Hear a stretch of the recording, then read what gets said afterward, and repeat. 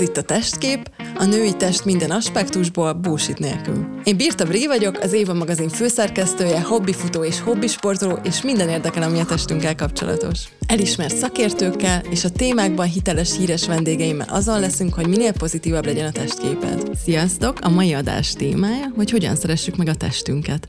A beszélgető partnerem Kerekes Anna, aki több mint 17 éve dolgozik különböző női magazinok szerkesztőjeként. Tavaly pszichológusi diplomát is szerzett, jelenleg a Kék Pont Drog Konzultációs Központ önkéntese és az Éva magazin szerkesztője. Fő érdeklődési területe az egészségpszichológia és a szerhasználat. Szia, Ancsa! Ja, sziasztok! Tehát a mai témánk az, hogy hogyan szeressük meg a testünket. Ezt a munkacímet határoztuk meg magunknak, de nagyon sok másról is fogunk beszélni. Elsőként azt a témát vetném fel, hogy hogyan változik a testképünk, hogy látjuk magunkat, mennyire szeretjük magunkat a különböző életszakaszokban. Ne kezdjük szerintem nagyon, nagyon az elején, de azért pont az őszi Éva magazinban volt nekem egy cikkem arról, hogy milyen hatással vagyunk a saját önbizalmunkkal a gyerekeink önbizalmára, ami szerintem egy nagyon izgalmas téma, hiszen befolyásoljuk azt, hogy bánunk magunkkal, Abszolút. Ők ezt látják. Viszont kezdjük inkább akkor a kamaszlányoknál, aztán ugye felnőtté válunk, utána mondjuk, hogyha anyák leszünk, terhesek, hogy közben hogy alakul, illetve ugye a klimax is egy olyan szakasz, ami így nagyon befolyásolja.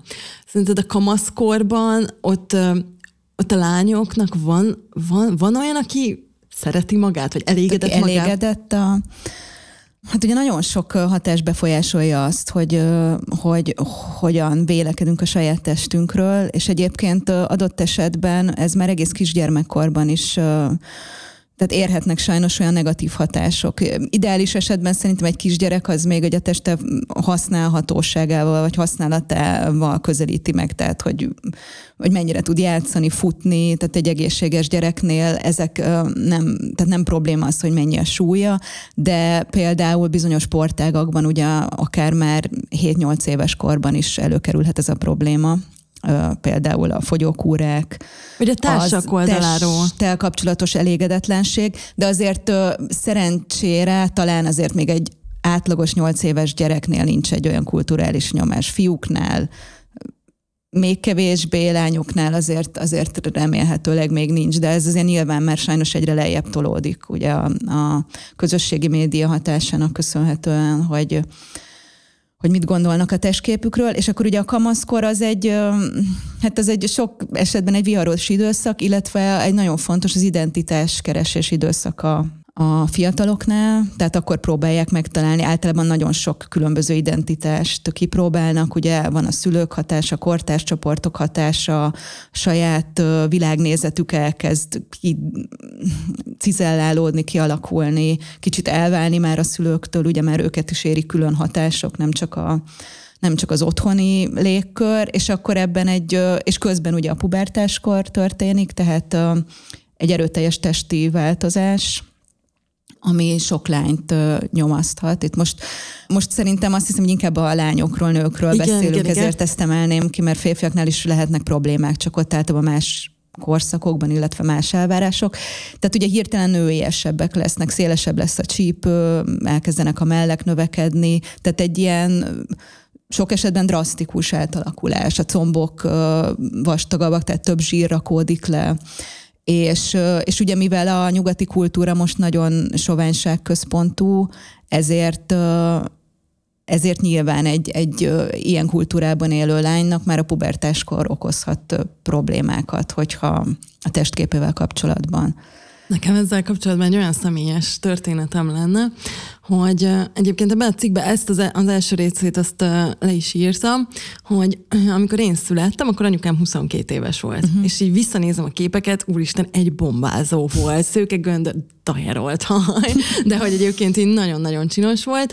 De abban az időszakban, az még akkor volt, amikor Jennifer Lopez-t, rá azt mondták, hogy kövér. Tehát, hogy akkor még ugye kövérezték ezt a testalkatot, ezt a körtealkatot, hogy fenék meg comb, és anyukám is abszolút ez volt, de vékony volt ez. Kockásas, vékony karok, meg hát ettől vékonyabb nem is lehetett volna szerintem, de folyamatosan azt hallgattuk a hugommal, hogy hát nem folyamatosan, de sokszor hallottuk tőle, hogy jaj, nagy a segem ebben a ruhában, nem veszem fel azt a sortot, mert hogy nem érzi magát. Igen, ez is egy probléma, hogy nagyon sokféle testalkat van. Igen. Tehát ugye tudjuk azt, hogy van ez az egyenes fiús, a homokóra, a körte alma, és mégis valahogy a standard, az meg egy. Igen, és hogyha eltérsz. Teljesen nonsens, hiszen a legtöbb ember eltért. Igen. És hogy ezt hallgattuk, ezért így belénk kivódott. Hiába hallgattuk, hogy jaj, de csinosak vagytok, lányok, olyan szépek vagytok. Én is mindig azt gondoltam, hogy akkor én is kövér vagyok. Volt olyan, hogy nem vettem fel mondjuk egy olyan sortot, amit milliószor, tehát hogy tényleg felvettem volna, feszes bőr, meg tényleg vékonyak voltunk, és mégis valamiért ez így belénk kivódott. És annyira rossz, hogy most visszanézem magam kamaszlányként, úristen, mennyire jól néztem ki, és akkor nem éreztem magam olyan jól a bőrömben, mint most, szülés után, nem tudom, 10 plusz kilóval, megnyújt mellett. De ez olyan jó, hogy most meg teljesen másképp látod magadat. Igen. Egy pozitív dolog. Csak olyan jó lenne elmondani a kamaszlányoknak azt, hogy most élvezzétek ki. Igen, hát a fiatal nőkre jellemzően is. Tehát ez egyébként a kutatások is azt mutatják, hogy úgy 40 felett ez csökken, tehát csökken már az a hatás, a kulturális nyomás is, hogy hogyan kellene kinéznünk, hogy minél jobban nézzünk ki, tehát kevesebb talán az is, hogy növekszik az önbizalom, mert ez azért eléggé összefügg az önbizalommal, hogy az ember mennyire elégedett a testével, meg a perfekcionizmussal is összefüggést mutat. De például, hogy vannak ezek eleinte ez a testpozitív mozgalmak, most már inkább átmegy ugye ez a testsemlegesség, hogy ne foglalkozzunk már azzal, hogy kinek milyen a teste, hanem hogy egyszerűen így tényleg így próbáljuk már meg. Tényleg nem azt kell hirdetni, hogy bármilyen súlyfelesleged van, az is tök jó, vagy fogyasd le magad, hanem hogy egyszerűen ne foglalkozzunk ezzel a kérdéssel. Ez a nőknél egyébként egy nagyon nagy probléma. Erre van egy elmélet, ez az úgynevezett önobjektifikációs elmélet, vagy öntárgyasítás, hogy a nyugati társadalmak nagy része az nagyon azt tolja, hogy a női test az egy külső szempontból megítélendő, tulajdonképpen egy tárgyasított dolog. Tehát, hogy azt szerint kategorizálja be a társadalom, hogy másoknak milyen vizuális és szexuális élményt nyújt. És akkor a sok nő ezt belsővé teszi, tehát ő is úgy tekint a saját testére, nem mint a saját részére, hanem hogy a külvilág azt a testet hogyan ítéli meg, és hogyan látja. És hát ez nyilván már így elmondva is elég sok problémát okoz, mert egyfelől ugye nagyon sok szégyent megél így egy nő, mert nagyon kevés nő van, aki megfelel azoknak a kulturális sztenderdeknek. Másfelől meg nagyon sokat foglalkoznak a nők a testükkel, és ha megnézed a reklámokat is, hogy szerintem nagyon vicces, hogy mindez úgy van beállítva, hogy magadért teszed.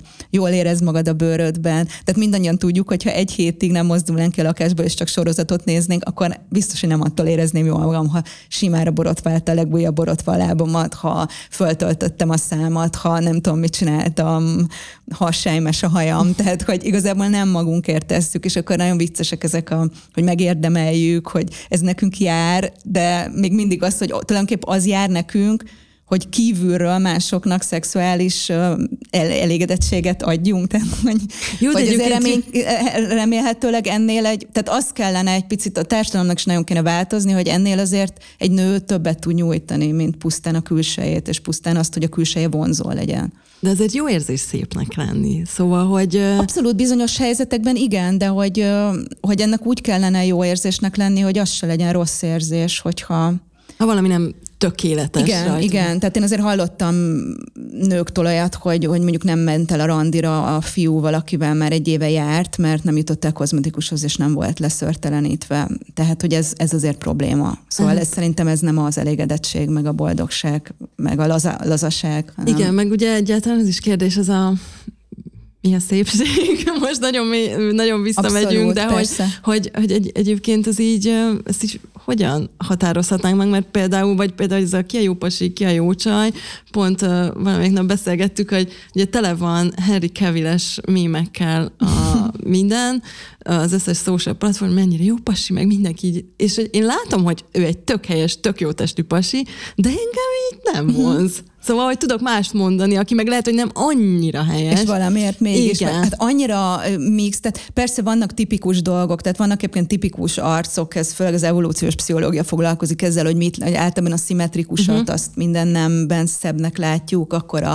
a nőknél az ösztrogén dominancia, azt látjuk általában szebbnek, tehát a pici orr, dúsajak, nagy szem, szimmetrikus arc, a férfiaknál a tesztoszteron dominancia, tehát az erőteljes állkapos, tehát azért vannak ilyen tipikus dolgok, amiket általában, tehát mondjuk senki nem mondja talán azt, hogy Alain Delon csúnya volt, vagy nem tudom, most nőben kit mondjunk, aki ilyen nagyon... Jessica Alba, nagyon szép. Vagy a Margot Robbie, tehát hogy vannak olyan arcok, hogy lehet, hogy azt mondod, hogy nem a te ízlésed, de hogy azért azt, hogy fú, de csúnya, azt... De a vonzalom mégsem ettől függ. Pontosan, amit mondasz, hogy ez meg annyira összetelt, hogy nekem is persze, nekem például soha nem tetszett a Brad Pitt, tehát tudtam, hogy látom, hogy másnak miért nem tetszik, nekem tökre nem az a... Hogy nyilván ezek az ismerősség, tehát nyilván nem tudom, az embernek milyen volt az apukája, milyen a korai kapcsolatai, kikkel, milyen típusú férfiakra volt pozitív élménye, meg van egy szintén ilyen evolúciós pszichológiai dolog, ez az optimális genetikai távolság, ami azt mondja, hogy elvileg olyan partnert választunk, akitől eléggé távol vagyunk genetikailag, de nem túl távol, mert hogy általában így hozzuk létre a legegészségesebb utódokat. Jó, oké. Úgyhogy ez is abszolút befolyásolja, tehát nagyon sok minden befolyásolja. De egyébként nem csak más embereket, hanem hogy magunkat mitől látjuk vonzónak. Szóval, hogy például az egy nőnél napokon belül is változtat, hogy reggel abszolút, belenézek igen. a tükörbe, és most annyira kicsattanó formában érzem magam, és akkor 2 nap múlva meg így a világ legrondább emberének is lehet. Vagy például, ez egy kicsit vicces sztori, én a terhesség idején 19 kilót szedtem fel, pedig végig sportoltam, csak hát nagyon rákaptam a dinnyére, és hát volt, hogy egy nap betoltam másfelet, de mondjuk ilyen kisebb fajtát, és nagyon sok vizet tartott vissza a szervezetem. Akkor kijöttem a szülőszobáról, akkor 7 kiló ebből már lement, és a következő 3 napban otthon lement még 7. Tehát 14 kilót 4 nap alatt fogytam, idézőjelben. Az nem rossz akkor, hogy 5 kilóval kezdted csupán. Igen, de hogy akkor úgy emlékszem, hogy akkor volt egy ilyen, nem tudom, hogy nevezik ezt, egy testképzavarom, de ez is pár napig tartott, egy ilyen pozitív testképzavarom, amikor túl jobbnak láttam magamat. Nyilván ez a hormonbomba is szerintem, ami szülés idején így feljött, meg ott volt a kisbaba, akkor lement 3 nap alatt 14 kiló, és én emlékszem, hogy az első héten én úgy éreztem magam, mint hogyha egy ilyen, nem tudom, de ez abszolút, azért ezt nem mondanám testképzavarnak, tehát szerintem ez tök jó, mert talán pont azért is, mert hogy a terhesség esetén, meg szülés után ott is nagyon sok, tehát az evészavarok is előjöhetnek ugyanúgy, de lehet egy pozitív változás, és az ember elkezd a testére, mint egy ilyen funkcionális dologra tekinteni. Tehát kihordasz tehát számomra én végig azt éreztem, hogy ez egy skifi. Igen. Tehát az egész, hogy egy gyerek van a hasamban, és a szoptatás, tehát hogy nálad akkor ezek szerint ennek tök pozitív hozatéka volt. Igen, de ez is egy testképzavar, mert ugye nem reálisan látod magad. De az mindegy, mert én azt mondanám, tehát hogy így meg ugye ez nincs így kategorizálva, mint patológiás, tehát mert hogy nem szenvedsz tőle. Értem. Nagyon fontos, ugye, hogy az patológiás azért legtöbb esetben, ami valami kárt okoz, vagy belsőleg, vagy pszichésen, vagy ténylegesen a testedben. Ez szerintem egy tök jó dolog, ez egy kicsattanás az önbizalmamtól. De egyébként én meg szoptatás alatt hisztam, tehát többet hisztam, tehát én is nagyon sokat láttam, amikor szültem, és utána szoptatás alatt, mint emlékszem, hogy feküdtem az ágyon, mint egy bálna, volt egy ilyen nap, nagyon emlékszem, hogy amikor rengeteget szoptattam, és akkor a párom hozott ilyen rengeteg szénhidrátot, pizzás táska, túrós táska, de így mindent is, mint egy ilyen, nem is tudom, szoptatós malacnak így adagolta be, és rajtam meg így csüngött a gyerekem. És hogy valahogy ezt nagyon természetesnek éreztem, tehát nem azt gondoltam, hogy Jézusom, már mekkora a hasam, hanem hogy én így tejet termelek, hogy etetem, tehát ellátok. Az azért durva volt, hogy fél évig egy élőlény teljesen minden víz, vagy minden folyadék és étel szükségletét azt az én testemből kapta. Szóval, hogy egy tök más perspektíva volt. Igen, és ezt már korábban is mondtad nekem, hogy mennyire jó lenne, hogyha az emberek valahogy így tekintenének a testükre, hogy ahhoz is egy út, hogy megszeressük a testünket, hogyha nem az alapján akarjuk definiálni, hogy mennyire szép, hogyha egyáltalán lehet, hanem hogy milyen funkciókat lát el. Pontosan. Igen. Mert közben nagyon fontos lenne, és itt visszatérnék a kamaszokra, amit említettél, hogy azért azt nagyon sokan mondják nőgyógyászok is, hogy a kamaszok nagyon sok mindent nem tudnak a testükről, vagy fiatal nők. Tehát, hogy érdekes, hogy alapvető dolgok nincsenek elmagyarázva, de azt mindenki tudja, hogy mik a legújabb szőrtelenítési trendek, mik a legújabb szemöldök kihúzási trendek, tehát megnézel egy 18 évest, ebben profi, de lehet, hogy nem tudja, hogy nem tudom, a hüvelyflórát hogyan kell karban tartani, vagy hogy pontosan hogy működnek a petefészkei, pontosan a menstruáció, hogy mint van, vagy a védekezés, vagy egyáltalán, hogy hogyan lesz orgazmusa, vagy szóval, hogy egy picit erre kellene, és ezért is például az is tök fontos, amit te mondasz, hogy te sportolsz, tehát, hogy a sport az például szerintem egy ilyen szempontból nagyon pozitív. Az más kérdés, hogy ugye a versenysportnál torna, balett, vannak azért ilyen nagyon nem, tehát amik nem felé viszik a gyerekeket, vagy sokszor nem felé, de most nem akarom így az egyes sportokat negatívan említeni, csak hogy azért ezeknek van rizikója. De annak, hogy mondjuk egy gyerek arra van nevelve gyerekkorától, hogy a testmozgás, hogy az erős test az jó, és nem azért jó, hogy formás legyen a lábad, hanem hogy nem tudom, hogy tudjál menni 60 évesen is, és ne legyen gerincsérved. És tehát, hogy egy picit erre, hogy ismerd a tested, értsd a funkcióit, és hogy így tehát úgy szeresd, hogy megteszel érte. Igen, és hogy értsd, minden. Hogy miért teszed meg, hogy azért, hogy sokáig élj, azért, hogy egészséges maradj, azért, hogy szóval egy ezeket, hogy elég tápanyagot tegyél bele. Szóval ez tök jó lenne, csak hát azért nagyon erős a társadalmi nyomás. De közben meg nagyon erős a kortársak hatása is, meg a szülők hatása is. Tehát szerintem ezen lehet talán balanszírozni, meg ugye az nagyon fontos, hogy azokat kevésbé érik el ezek a negatív dolgok, akiknek magasabb az önbizalmuk.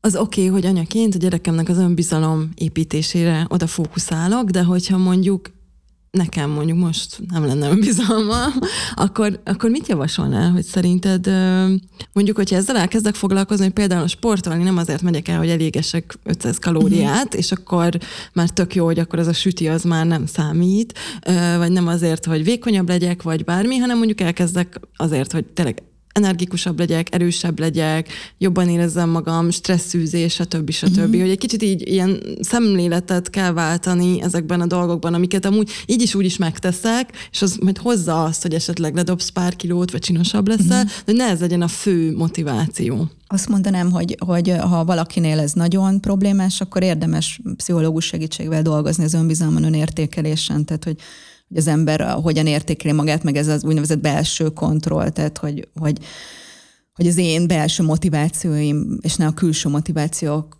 határozzák meg, hogy én hogy viselkedem, vagy milyennek látom magamat. Tehát, hogy ezen így érdemes tágabban, mert nagyon sok mindenre kihat valóban. Meg ami egyébként még fontos szempont, amit erről is beszélgettünk már mi korábban privátban, hogy ugye kit látunk vonzónak, és mondjuk valaki rossz fej, vagy gonoszkodik, akkor őt mondjuk automatikusan elkezdjük csúnyának látni, vagy így a hibáit vesszük észre, és ha valakit meg szeretünk, akkor meg lehet, hogy sokkal jobb pasinak, sokkal jobb csajnak látjuk, és hát így megszépül, hogy ez hogy van. Abszolút. Hát ez is az, hogy például ugye eleve, ami ismerős, az vonzóbbnak tűnik számunkra, tehát az ismerősség, az, ha valakit sokat látunk például, akkor azt szebbnek látjuk valahogy. Talán ebben is benne van. Ezt most így pontosan nem tudom a pszichológiai hátterét ennek, de hogy talán ebben is benne van az, hogy akkor már tehát nem az lesz feltétlenül fontos. Ugye ennek talán az lett az evolúciós gyökere, hogy ha valakit ismerek, akkor mondjuk már nagyjából tudom, hogy mire számíthatok tőle, tehát kevésbé félelmetes. Ugye az ember az arra van így kalibrálva, hogy az arcokat fölismeri. Ugye ezért van, hogy nem tudom, egy krumpliban, fura, groteszk paradicsomban is emberi arcot lesz, mert nagyon-nagyon ez ugye a túlélésünknek egy nagyon fontos eszköze volt, hogy fölismerjük az emberi arcokat. És akkor talán ez lehet, hogy ha valakit ismerek, akkor tudom, hogy ő már hogy viszonyul. Tehát valószínűleg, akit már sokszor láttam, akkor ő nem bánt engem, és az ismerősebb, az pozitívabb. Egyébként vicces, hogy emiatt van az, hogy sokszor a magunkról készült fotókat nem szeretjük, mert hogy az fordítva van, mint amit mi a tükörben látunk. Tehát egy számunkra ismeretlenebb oldalunk, és azért van sokszor az, hogy mondjuk mondja egy barátod, hogy fú, de jól nézek, te meg meglátod, és úristen, de gáz vagyok ezen a fotón, közben csak annyi van, hogy fordítva van.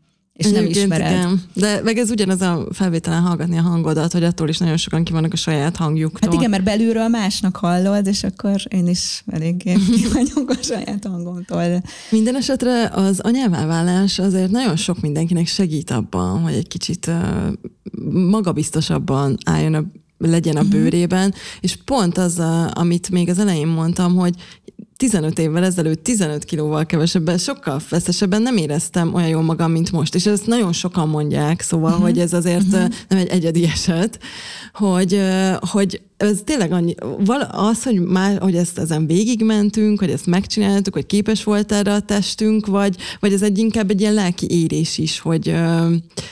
Ezt nehéz megmondani, mert azért, tehát nekem is hasonló élményem volt, mint neked, de szerintem azért fontos, hogy nagyon sok faktor azért ebbe belejátszik, tehát hogy hány évesen leszel anya, hogy akartál-e az lenni, vagy véletlen estél terve, vagy meg akar tervezett baba volt, stb., hogy biztos voltál benne, hogy megtartod, és nagyon örültél, hogy milyen a partnered részéről a támogatottság. Tehát, hogy szerintem azért sajnos lehet olyan is, akinek pont nem ez a pozitív megélése lesz, de hogy tök jó az, amikor meg pozitív lesz, és az ember tényleg másképp. Ugye van ez, szokták mondani, hogy büszke vagy a hurkáidra, vagy a császárhegedre, mert hogy én is büszke vagyok rá, vagy szóval ilyen büszkén néztem, mert hogy tudod, hogy az miért történt, és akkor, de hogy azért lehetnek szerintem negatív. Tehát Persze, meg egyébként maga a szülésélmény is, ebben ne is menjünk bele, mert ez egy teljesen más téma. Igen, pontosan, tök jól mondod, hogy a szülésélmény is sajnos. Az is nagyon befolyásolja.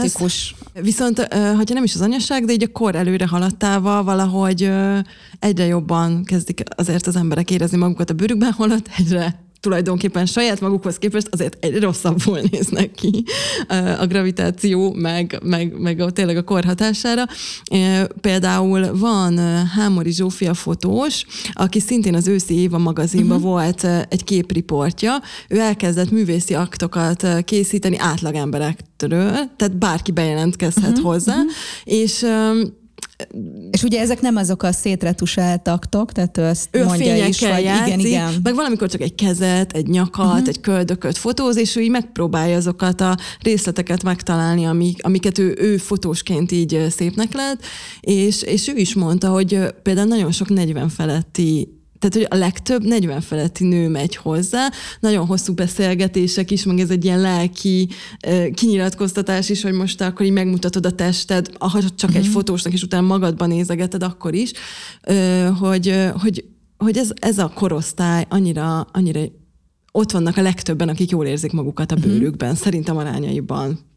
Igen, ezt a mutatások is ugye ezt mutatják, hogy 40 felett ez egész jól változik, tehát hogy kevésbé tárgyasítják már magukat a nők, meg kevésbé hat vagy kevésbé éreznek már szégyent mondjuk, ha nem felelnek meg ilyen tipikus sztenderdeknek. Hát nyilván ebben benne van az is, hogy többet tudunk a testünkről, jobban ismerjük, ugye sokszor sok mindenen átmentünk már, ugye akár ez a szülés, aki szült, de még aki nem, ott is tudatosabbak lettek a nők, ugye a szexualitással kapcsolatosan is jobban ismerik a testüket, jobban tudják, mi jó nekik, jobban elmerik mondani mondjuk és ez nagyon felszabadító tud lenni egyébként. Egyébként igen, mert például 20 évesen egy lány még valószínűleg azzal foglalkozik, hogy nehogy a pasi meglássa, hogy ott van egy véletlen kis narancsbőr, vagy hogy éppen ez jó voltam?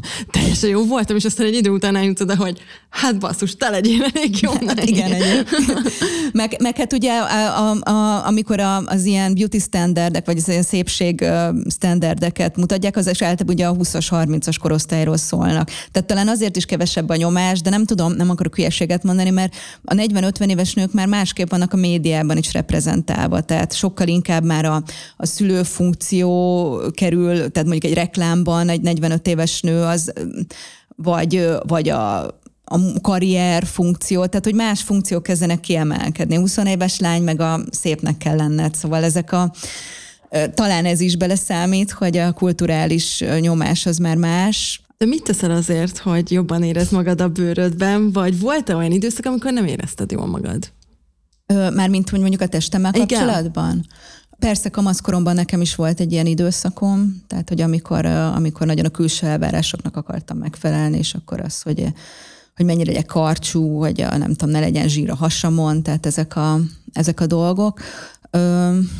Én általában azt szoktam, tehát amikor ugye helyemen vagyok, vagy tényleg megfigyeltem, hogy van önbizalmam azért, mert mondjuk teszek dolgokat azért, hogy jobban érezzem magam. Ez lehet akár, tehát általában ilyen egészséges dolgok, hogy mondjuk elmegyek sétálni, sétálok mondjuk egy órát, és erről például előre tudom, hogy ettől nagyon jól fogom érezni magamat. Tehát egy kicsit ezek a természetes megerősítők, tehát amikor vagy én is elmegyek például futni. Én nem futok sajnos annyit, mint te. Miért sajnos? Hát, hogy csinálsz más hasznosabbat. Persze, de hogy te úgy értem a sajnost, hogy ez tök jó, tehát hogy nekem is mindig kitisztítja a fejemet, vagy megírok egy cikket, vagy elolvasok egy könyvet, tehát hogy ezeket szoktam így magamnak így fejben virtuálisan fölírogatni, hogy mik azok a dolgok, amiktől általában jobban vagyok, mert azért sokszor az embert fölörlik a mindennapok, és nem mindig veszi el ezeket a dolgokat. Úgyhogy én talán ezt mondanám, hogy a testemmel kapcsolatban is akkor értem jól magamat, amikor inkább minden mással kapcsolatosan jól érzem magamat. Tehát vagy egy jó baráti találkozó után, vagy ha szerelmes vagyok, tehát hogy ezek úgy hatnak. Nagyon érdekes szerintem, hogy nem is közvetlenül minden, amit a testedért teszel. Mert valahogy a sport sem úgy hat, hogy akkor érzem, hanem tehát a dopamin, meg szerotonin, ami felszabadul, tehát ez a boldogságérzés, ez ami talán ezek, de... Tudod, nagyon sok ilyen olvasói levelet kapunk az Évánál, főleg az ilyen pszichológiai témájú cikkekre, és például abban biztos vagyok, hogy rengeteg nő küzd azzal, hogy valamit nem fogad el magán. Például mondjuk valaki nem mer felvenni nyitott szandált, mert nem szereti a lábujjait, vagy valaki írta, hogy ő éveken át csak melltartóban volt hajlandó szexelni, mert nem szerette a cicét, és hogy ezek annyira begátolnak, és hogy ez annyira gyakori probléma, hogy valahol azt gondolnám, hogy ezek nem nagy dolgok, hát vedd már le azt a melltartót, és most mi történik, de hogy mégis ezek annyira ilyen mélyen gyökerező problémák, és olyan sok idő ebből kijönni. Hát és annyira sok minden hat rá, tehát hogy azt gondolom, hogy nagyon fontos egyébként egy ilyen, például ennél, amit mondasz, hogy milyen szexuális partnerei vannak valakinek, tehát hogy fogadja el. Mert ugye azt mondják, hogy az önbizalom a legfontosabb, és való igaz, hogy az önbizalom nagyon vonzó, de hogy az nem egy gomb, amit bekapcsolsz, és akkor lesz önbizalmad, és ledobod a melltartódat. És szóval ez nagyon szépen hangzik, de ugye ez ennél azért bonyolultabb.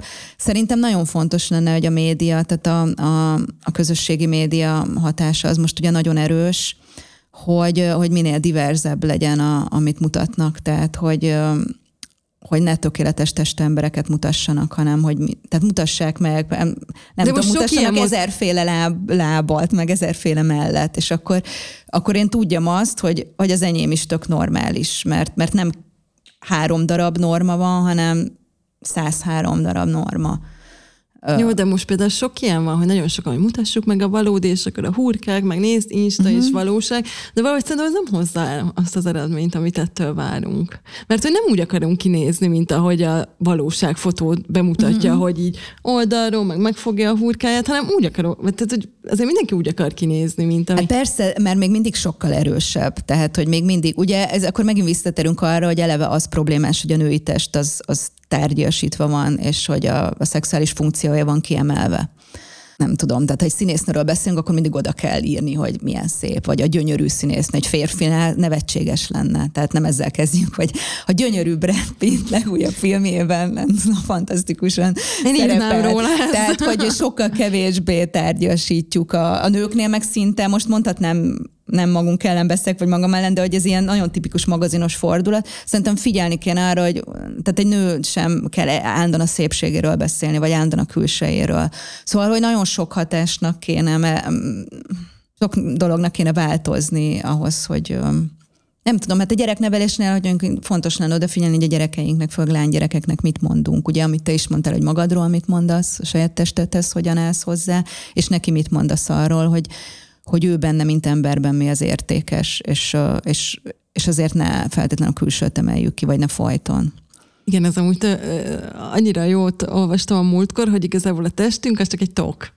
Szóval, hogy azért nem egy tokba szeret bele az ember, hogy azt látja, hanem mindent, ami még ott benne van abban a tokban. De mégis ez a tok nagyon fontos, és hogy például én jobban érzem magamat, és szebbnek látom akkor, amikor mondjuk foglalkozom azzal, hogy most bekentem magamat a kis mandulaolajommal, meg azzal a krémmel, nem hagytam ki este, szóval, hogy ez a kicsit, hogyha piperkőcebb vagyok, vagy jobban odafigyelek magamnak, én szebbnek látom magamat. Igen, nagyon sok dolog van, de szerintem itt mindenképp az a fontos, hogy azt érezd, hogy te ezt magadért teszed, vagy pedig egy külső nyomásnak akarsz végülis megfelelni. Ez a kulcsa az egésznek.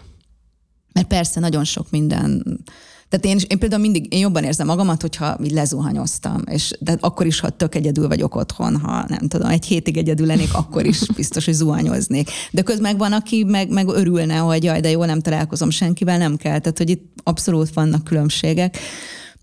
Igen, ez egyébként a bőrkrémezése pont, amit mondasz, az szerintem egészségügyi szempontból is fontos. Sokan elhanyagoljuk, de amúgy azért ez egy nagyon fontos külső védő réteg a bőröd, tehát még a kórokozókkal szemben is, szóval fontos lenne. Jó, igen, végülis akkor ez hasznos, de te mindennek a funkcióját nézel. Én meg egy kicsit így a lelki, meg hogy akkor jaj, de jó ez amiket mondok, ezek ilyen idealisztikus dolgok, tehát itt én sem jutottam el addig, hogy csak a funkcióját tekintsem a testemnek, tehát azért ez egy össztársadalmi, nem nevezném feltétlenül problémának, de hogy nyilván egy jelenség az, hogy meg azért a férfiak is foglalkoznak a külsejükkel. Egyébként a férfiakon is egyre nagyobb most már a nyomás, mármint negatív értelemben is, mint mondjuk 50 éve. Kicsit visszakanyarodva az önbizalom témához, mert ez egy misztikus dolog, hogy olyan nehéz meghatározni, hogy egyáltalán mitől lesz, mi az az önbizalom, mire van hatása, mert azért az önbizalom amúgy nem csak arról szól, hogy most szépnek látjuk magunkat, csinosnak látjuk magunkat, hanem ugye sok másról is, mondjuk egy munkahelyen, hogyan tudjuk érvényesíteni az akaratunkat, hogyan tudunk kiállni magunkért, tehát hogy azért ez egy összetettebb dolog, de most maradjunk a külsőnél, hiszen most erről beszélgetünk, hogy az önbizalom viszont kell ahhoz, hogy boldogok legyünk, vagy hogy egy kielégítő szexuális életünk legyen, mert akinek nincs önbizalma, tehát azt tudjuk, hogy az nem jó, és még egy 25 éves lány tényleg azzal foglalkozik, hogy jaj, hogy tényleg jó legyek, jó voltam, meg ilyesmi, hogy mondjuk egy 40-es nőnek már van önbizalma, tudja, hogy milyen, hogy mire van szüksége. De olyan jó lenne, hogyha erre így hamarabb eljutnánk, és ez nem így az élet tanítaná meg, hogy legyen önbizalmunk, hanem hogy így magunknak ezt így tudnánk fejleszteni. Hát ugye az önbizalom azért tehát nagy részt a kezdeti önbizalom az igazából attól függ, hogy amikor te kisgyerek voltál, vagy megszülettél, akkor az elsődleges gondozód, tehát akivel a legtöbbet voltál, az mennyire tudta kielégíteni a te szükségleteidet. Tehát, hogy ez nagyon sok minden eldől az első 3 évben. És azért ez erőteljesen meghatározza az alapkezdeti önbizalmat. Tehát akinek itt nem történt sérülése, azért az nyilván későbbi életkorokban is történhetnek traumák, de hogy ez az első 3 év, ez nagyon fontos. Tehát akinek itt voltak bármi problémája, vagy nem volt kielégítő az elsődleges gondozóval a viszonya, vagy ez az elég jó gondozó, ugye, akkor ott lehetnek önbizalom problémák. Mert ugye az önbizalom az arról szól, hogy én elég értékesnek látom a magamat, tehát hogy ugyanolyan jó vagyok, mint a legtöbb ember. Ugyanolyan jó vagyok, mint mások, nem vagyok rosszabb. Ez ha elsőre így kimondod, akkor azt mondod, hogy persze, de rengeteg ember ezzel nem tudna azonosulni, hogy ezt csak így kimondani őszintén, hogy vagyok olyan jó, mint bárki más. Hát, hogy lehet, hogy ki is tudja mondani, de nem gondol bele, hogy ez, hát igen, ez vagy mit nem jelent. hiszi el, persze, tehát hogy ez nem csak egy frázis, amit én így puffogtatok, hanem tényleg az értsem, hogy mi a helyem a világban, és értsem az értékemet. És akkor itt ugye, ahogy mondod, ez nagyon sok mindent befolyásol, aztán a párkapcsolattól kezdve a munkahelyen, hogy tudsz kiállni magadért, hogy hogyha elég jónak gondolod magadat, és ezért mutattam vissza arra, hogy szerintem az tök jó, amit mondtál, az szerintem szuper, amikor nyilván a beképzeltség, vagy túlzott hiúság, tehát ugye van ennek egy másik oldala, hogy jobbnak látom magam, mint mások. De vannak ilyenek az, is, hogy te szülés után úgy érezted, hogy bomba vagy, az szerintem egy tök jó érzés. Jó, de már visszagondolva vicces. De közben meg tök jó, tehát így kéne magad érezni. Tehát, hogy és ezáltal valószínűleg félelmetesen vonzó is lehettél, mert hogy... Nem tudom, abban 3 napban nem olyan sok embered. A kisbabát számára. Igen, meg tudod, amikor így, például nekem szülés után egyébként, ez nem tudom, hogy ez nyilván ez egy pozitív szülésélmény. Nekem ez nagyon pozitív volt. Nehéz, de pozitív végeredménye vagy. És én már 9 órával utána mondtam, hogy én ezt még akarom, ez annyira jó volt. És én utána egyébként nagyon nagy hangsúlyt én rettegtem attól, hogy ez az anyutest, meg hogy akkor elhagyod magad, hogy nincs időd ezzel foglalkozni. Nekem a férjemnek vennie kellett egy spinninget. Nekem, hogy otthon, hogy csak 20 percem van, vagy 15 percem, vagy 3, én akkor is tudjak valami olyat csinálni, mert különben mi történik, hogyha ez így nem lesz meg. Nekem ez a kenegetés naponta 4-szer minden nap bekentem magamat. Nagyon hamar elkezdtem sportolni, nagyon odafigyeltem, és szülés után egy évvel jobban néztem ki, mint bármikor. És ez az önbizalom nekem például azt is hozta, hogy én külső helyekről én nagyon sok pozitív visszajelzést kaptam, mert valószínűleg nagyon jóban voltam magammal. És megmondom őszintén, hogy ez most csúnya vagy nem csúnya, de engem sokkal jobban tuningoltak abban az időszakban, mert hogy mondjuk hazamentem a szülés után egy mami pelenkában álltam, és akkor a férjem azt mondta, hogy olyan szép vagy, és tudod így, hagyjál már békén, hát tudom, hogy nem vagyok az, de amikor valami külső férfiak bókoltak, és ebben az időszakban, nekem abban az egy évben az életem bókadagjának szerintem az 50%-át kaptam.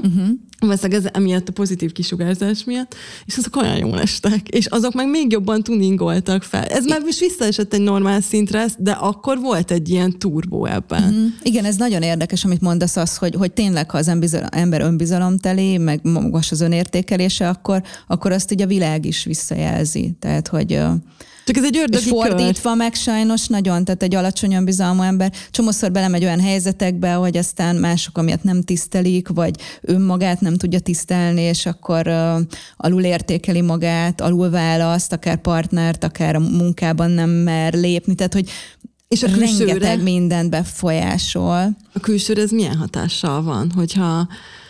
Hát ugye lehet az, hogy mondjuk valakinek a külsővel kapcsolatosan van önbizalomhiánya, de lehet az is, hogy a külsővel nincs, de akkor meg ugye amit tök jól mondtál, hogy egy tok, tehát hogy akkor meg önmagát is egy toknak tekinti, és mondjuk kényszeresen csak a külsejével foglalkozik, vagy úgy érzi, hogy csak a külseje az, ami által meghatározható, mint emberi lény. Ugye itt szerintem fontos, hogy ne válasszuk most már külön azt, hogy nő valaki, hanem hogy ő emberként mennyire értékes, és akkor mondjuk esetleg elkezdi valaki csak a testével, és akkor ugye ez egy idő után egy versenyfutás lesz az idővel, és egy nagyon elkeseredett versenyfutássá tud válni, és akkor közben ugye jönnek a társadalmi elvárások, amik meg, hogy mondjam, az ilyen önbizalomhiány alá adják a lovat, mert mindig lehet még szebbnek lenni, tehát mindig lehet még többet tenni, úgymond önmagadért.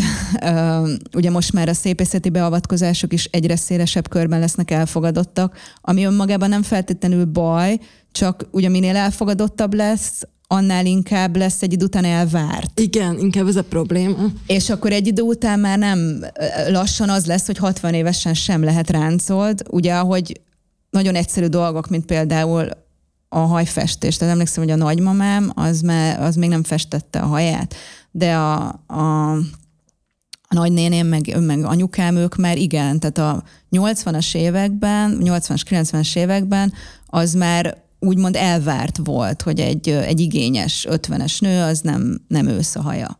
Vagy legalábbis mondjuk nagyvárosokban. Vagy tehát, hogy amit akkor már normálisnak tartottunk, tehát nem azt mondom, hogy csak, hogy igazából ebben is lehet diverzitás, és még ma is azért alig találsz olyan nőt, aki vállalja, hogy ősz, miközben egy férfinál meg tök jól néz ki. Miért ne vállalná, hogy ősz, vagy szóval, hogy minél...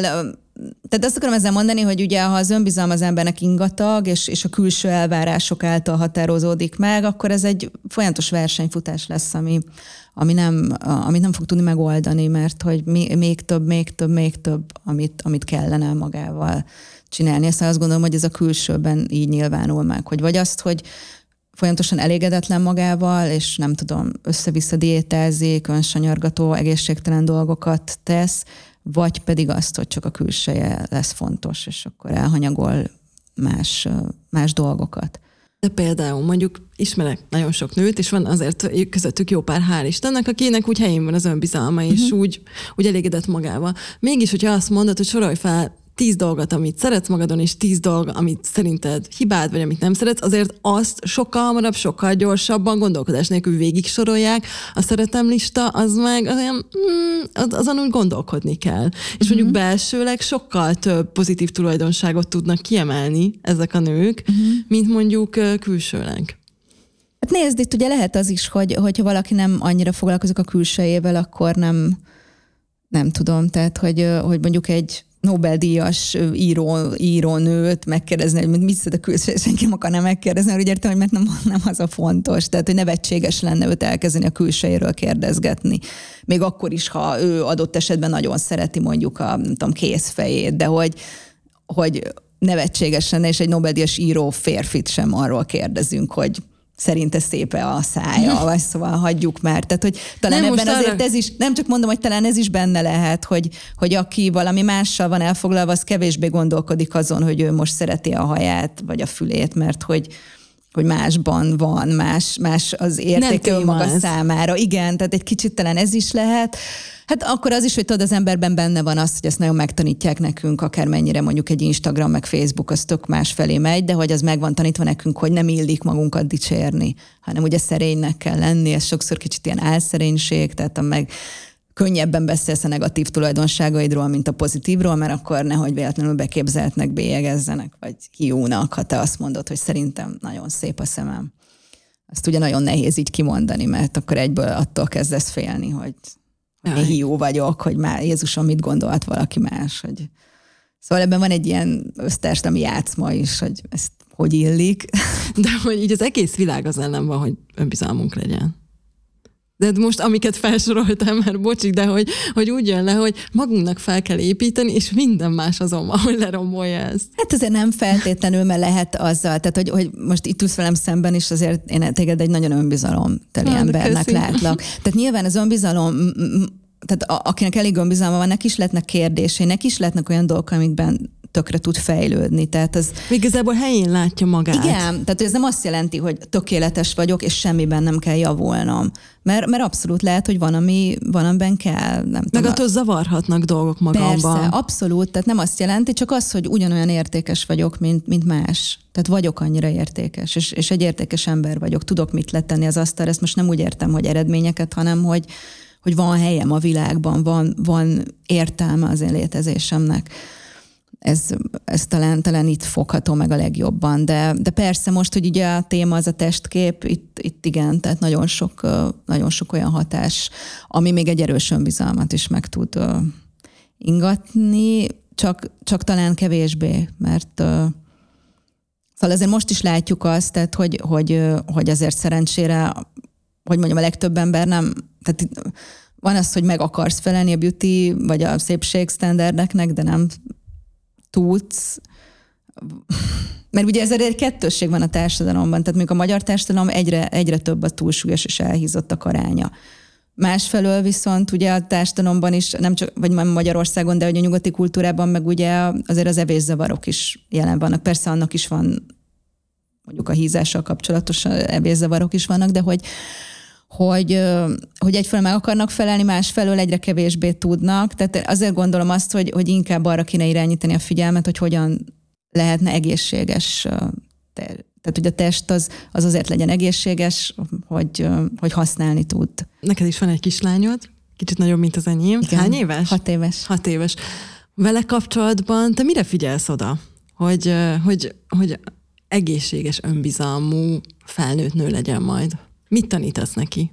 Amire így odafigyelek direktben, az, hogy igen, tehát hogy ne a külső tulajdonságait emeljem ki. Persze én is szoktam kimondani, hogy szép vagy, nyilván ezt az ember, ugye ez sokszor a szeretetet is jelenti, tehát hogy hát meg tényleg ránézel, és gyönyörűnek látod azt, akit szeretsz, és akkor ezt mondod, de hogy valahogy a saját maga értéke. De ez ugye ez csak egy szelettel, mert hogy amit mondtam, hogy a legfontosabb egy gyereknél az, hogy feltétel nélkül elfogadd és szeresd, attól fog az önbizalma épülni, de hogy amit már így ilyen idősebb vagy kisiskolás korban lehet mondani, azok talán ez, amit te is mondtál, szerintem nagyon fontos, hogy magadról hogy beszélsz, hogy ő mit lát, hogy a gyerekek nagyon erős bennük a mintakövetés. De egyébként ez tök érdekes. Utánozzák, hogy sminkelsz, stb. Tehát... Nekem is odát így kenegeti magát így a semmivel, de hogy ez nagyon érdekes, mert az, hogy mondjuk elkezdesz odafigyelni arra, hogy a gyerek előtt nem mondj magadról csúnyokat, hogy nem mondom, hogy jaj, hogy áll a szemem, vagy mekkora ráncom van itt, vagy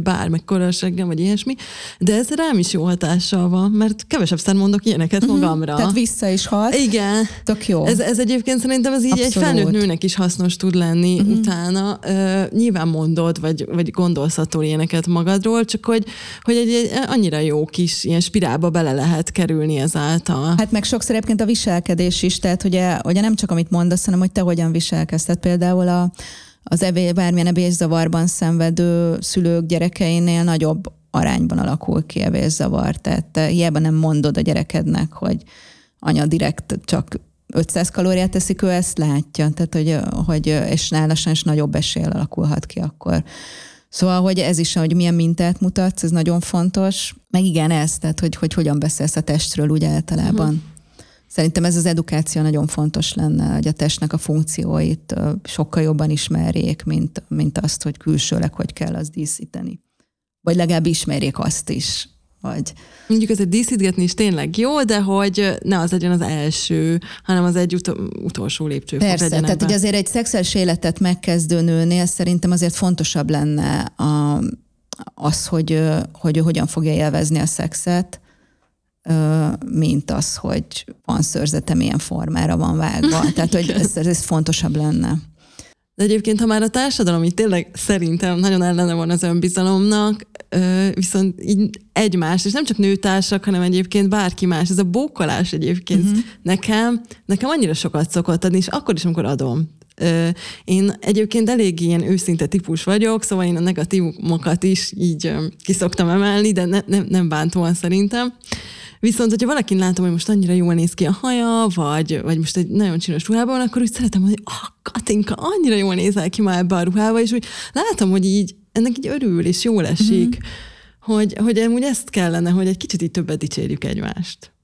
Csak ne álságosan. Ez is igen, meg hogy például anyaként, ugye, azt az ember sokszor megéli, hogy a negatív dolgokat azt sokszor mondják viselkedésben, a pozitívakat azt meg kevésbé. Tehát, hogy a játszótéren tehát kevésbé mész oda egy anyához, és mondod azt, hogy nekem volt egyszer egy olyan élményem, hogy egy picit egy kicsit dühös volt. Kijöttünk a boltból, és dühös volt a kislányom, azért ilyen 2-3 éves kor körül lehetett, mert nem vettem meg neki valamilyen csokit, és akkor az, hát ismered ezt, hogy van egy ilyen feszült helyzet, hogy ezt így le kell rendezni, meg kell nyugtatni, úgy is, hogy te nyugodt maradsz. És akkor ezt így lerendeztem, és akkor egy ilyen idősebb bácsi ott volt a bolt előtt, és akkor mondta nekem, hogy milyen ügyesen lerendezte ezt a szituációt, és annyira jó érzés volt. Tehát szerintem ez is fontos neked mondani, mert a külső bók is fontos, de például én azt tök sokszor megértem mondjuk egy udvarlási szakaszban, egy párkapcsolatnál, hogyha valaki hetekig csak azt mondta nekem, hogy milyen csinos vagyok, milyen szépok, az egy idő után engem már nagyon zavart. Mert tökre szerettem volna, amikor azt mondja, hogy tök jó a humorod, vagy szóval egy picit azt éreztem, hogy most ez a fiú semmi más nem lett belőlem, csak vagy nem érdekli, hogy jó a humorom, vagy tehát, hogy szóval, hogy szerintem itt is az, hogy egy idő után a csak külső, hogy a gyerekednél is azért fontos, hogy tehát fontosak a bókok, csak hogy nekem például személy szerint jobban szokott esni, ha a személyiségemre bókolnak, mint hogyha a külsőmre. Nekem mindkettő jól esik, szóval szóljátok csak a bókokat. Persze, tehát én is akarom azt mondani, hogy nem, tehát ott is azt szerintem, a helyén van kezelve, akkor az tök jó. Tehát ez jó lenne, hogyha másikat De tudod fogadni? Jól tudod fogadni a bókokat? Szerintem vagy igen, így, vagy tudod, nem. mert, hogy bocsánat, hogy belevágok a szabadba, de tudod, van az, hogy jaj, Ancsa, annyira jó ma a hajad, és akkor egy csomóan erre azt válaszolják, hogy ez a szénak azzal, vagy hogy jaj, csak meg tudod, hogy így nem, sokan nem tudják. Igen. Tehát de nem szénak ilyen... azzal, nagyon jó a hajad, nem azért mondta. Csak hogy sokan így reagálnák rá. Igen, ez is egy érdekes kérdés, hogy valaki miért. Talán ebben is benne van az, hogy ugye ezt illik válaszolni, vagy jaj, leárazáson vettem a ruhát, tehát hogy még azt is, ami nem is te vagy, hanem csak egy ruha, de azt is megpróbálod csökkenteni annak az értékét. Érdekes lenne egyébként megfigyelni, hogy például, ha belső tulajdonságot dicsérünk, akkor azt mennyire... Hogy mondjuk egy adott ember ugyanannyira tudja fogadni a külső, mint a belső. Mondjuk ez érdekes, valószínűleg a belsőt egyébként tényleg jobban. Igen, mert valahogy ott abban benne van az, hogy azért te megdolgoztál, hogy ott érzed a küzdelmet. Tehát azt mondják neked, hogy Brigi, te eszméletlen jó újságíró vagy, és jól olvastam meg utóbbi cikkedet, azért az mélyebbre megy, nem, mintha azt mondom, hogy fú, de gyönyörű szemed van, nem? Na, tehát, az is jó. Persze, de hogy azért, vagy nem tudom, nem akarok de most helyetted beszélni. Abszolút csak vicceltem, mert nekem is jó a humorom egyébként. De hogy... Mert egyből személynek tekintenek, és egy komplex személyiségnek, aki nem csak, nem tudom, pont tök jó hajbalzsamot használt, hanem hogy aki tanult, nem tudsz, szóval aki... Abban benne van a saját erőfeszítésed is, meg úgy minden más. Nagyon szépen köszi, Ancsa, ezt a beszélgetést. Szerintem erről órákat lehetne beszélgetni. Remélem segít másoknak, hogy egy kicsit jobban megszeressék magukat és a testüket, és bókoljatok ti is sokat, mi fogunk. Sziasztok! Sziasztok!